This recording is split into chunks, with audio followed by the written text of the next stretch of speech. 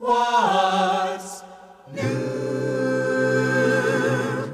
How is the world treating you? My name is Ed Peters, and I welcome you to What's New. We continue today in Matthew chapter 20, moving on to verses 17 through 28. In verses 17 through 19, Jesus, now for the fourth time, announces exactly what is going to happen to him when he reaches Jerusalem. But the disciples still don't seem to comprehend what he is saying to them.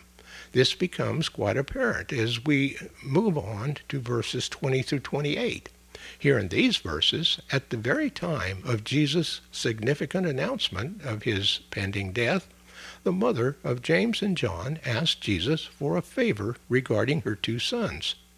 Now, here are verses 17 through 28, and Matthew writes, "As Jesus was on the way to Jerusalem, he took the 12 disciples aside and talked to them about what would happen to him when they arrived. I will be betrayed to the chief priests and other Jewish leaders, and they will condemn me to die. And they will hand me over to the Roman government, and I will be mocked and crucified, and on the third day I will rise to life again." Then the mother of James and John, the sons of Zebedee, brought them to Jesus and respectfully asked a favor. "What is your request?" he asked. She replied, "In your kingdom, will you let my two sons sit on 2 thrones next to yours?" But Jesus told her, "You don't know what you are asking." Then he turned to James and John and asked them, "Are you able to drink from the terrible cup I am about to drink from?"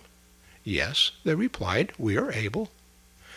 "You shall indeed drink from it," he told them, "but I have no right to say who will sit on the thrones next to mine. Those places are reserved for the persons my Father selects." The other 10 disciples were indignant when they heard what James and John had asked for. But Jesus called them together and said, "Among the heathen, kings are tyrants, and each minor official lords it over those beneath him. But among you it is quite different. Anyone wanting to be a leader among you must be your servant. And if you want to be right at the top, you must serve like a slave. Your attitude must be like my own. For I, the Messiah, did not come to be served, but to serve, and to give my life as a ransom for many." God be in my hand, in my understanding. God be in my eyes and in my looking.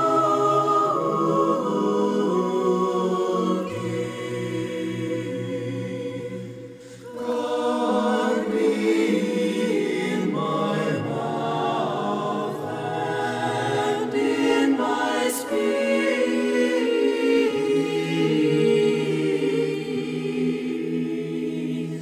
God be in my heart and in my thinking. God be at my hand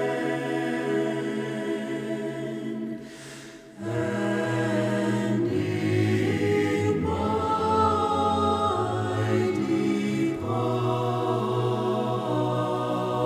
departing.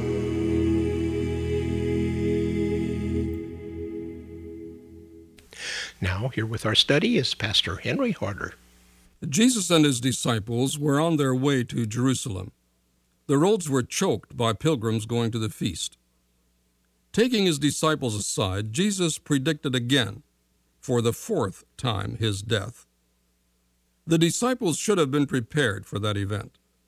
Of course, no one is ever really prepared for death. Death seems so final. A lady we know very well, and as I write this message, she is about to lose her husband to cancer. Her recent call revealed that she was totally unable to deal with it. She knows it's coming, and is known for some time, but she didn't believe it and she isn't prepared for it. Here Jesus again informs his disciples what will shortly happen. But they weren't prepared for it, nor did they understand it, as the next experience shows. Jesus speaks, Matthew 20, verses 17 to 19. Now as Jesus was going up to Jerusalem, he took the 12 disciples aside and said to them, "We are going to Jerusalem, and the Son of Man will be betrayed to the chief priests and the teachers of the law. They will condemn him to death and will turn him over to the Gentiles to be mocked and flogged and crucified. On the third day he will be raised to life." This is the first time that Jesus mentions the details surrounding his death, such as his betrayal, the mocking, the flogging, and the method of his death by crucifixion. When he said they will condemn him to death, that word condemn suggests that the sentence of death would be the result of legal proceedings. Now Matthew records an interesting experience that shows that the disciples didn't really understand Jesus' prediction. Then the mother of Zebedee's sons came to Jesus with her sons, and kneeling down asked a favor of him. "What is it you want?" he asked. She said, "Grant that one of these 2 sons of mine may sit at your right and the other at your left in your kingdom." "You don't know what you're asking," Jesus said to them. "Can you drink the cup I am going to drink?" "We can," they answered.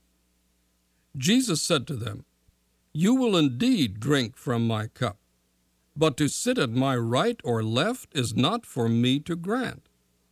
These places belong to those for whom they have been prepared by my Father." Apparently, James and John, the sons of Zebedee, had talked it over with their mother and decided to make this request. They were convinced that Jesus was the Messiah and the coming king. They knew that his kingdom was coming, so they decide that the mother will do the talking. It is not certain, but quite likely, that this mother was the aunt of Jesus on his mother's side.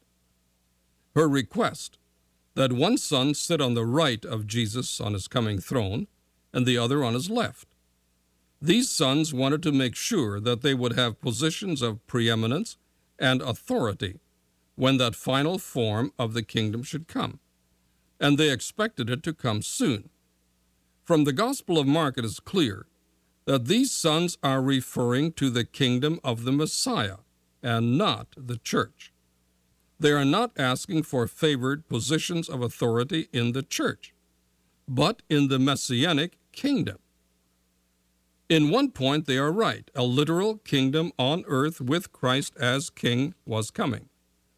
Their mistake was that they expected it to be near and that they wanted prestige and authority in it. Jesus simply asked, "Can you drink the cup I'm going to drink?" He was speaking of his coming suffering and death. Evidently, they weren't sure what Jesus meant. But since the kingdom was at hand, they said eagerly, "Yes, we can." Jesus replied, "You will indeed drink from the cup." Clearly, Jesus meant, although they didn't understand it, that they would experience some of his sufferings for his sake. We know from history that they did. James was the first Christian apostolic martyr. According to Luke in Acts 12, James was killed by King Herod Agrippa the first, very early in the church age. And John suffered exile, was evidently martyred near the end of the first century.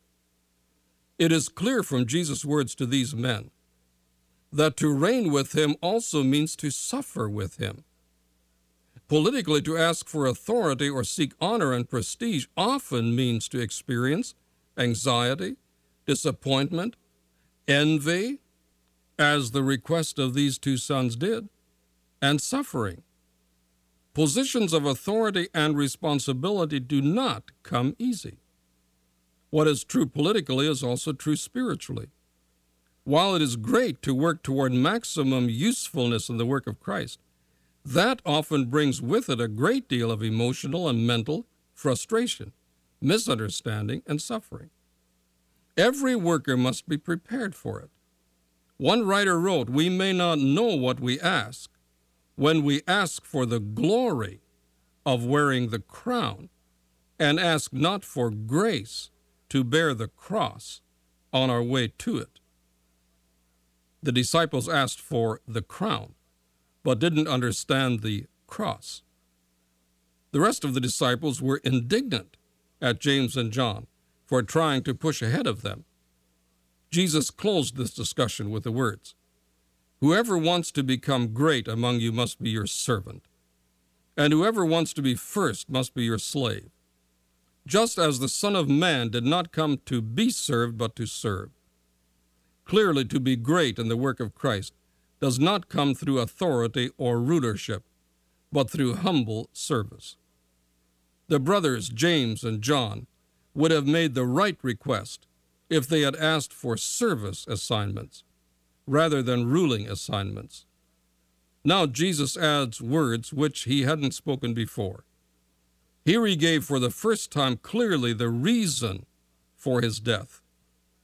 The Son of Man came to give his life a ransom for many. Here is why he came.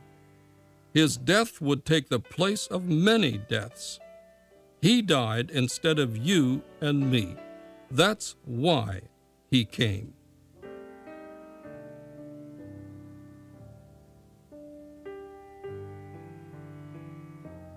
Those were my stripes. He bore in silent shame. It was my cross. He carried up the hill. Those were my nails. They drove into his hands. They were for me. They were for me. Instead of me,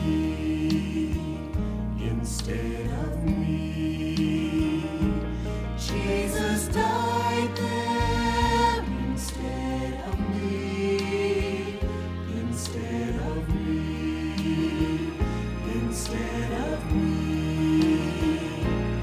and that cross will stand forever as the old rugged emblem of the ransomed and the free. Those were my thorns, they placed upon his brow. It was my sword that pierced his holy side. It was my cup of agony and pain. They were for me. They were for me. Instead of me,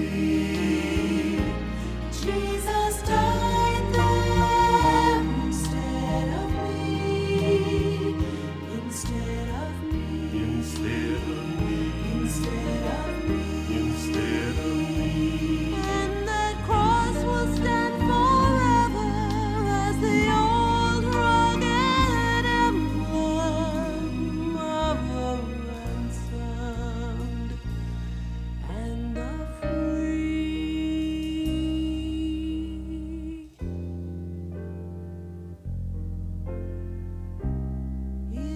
Instead of me, instead of me.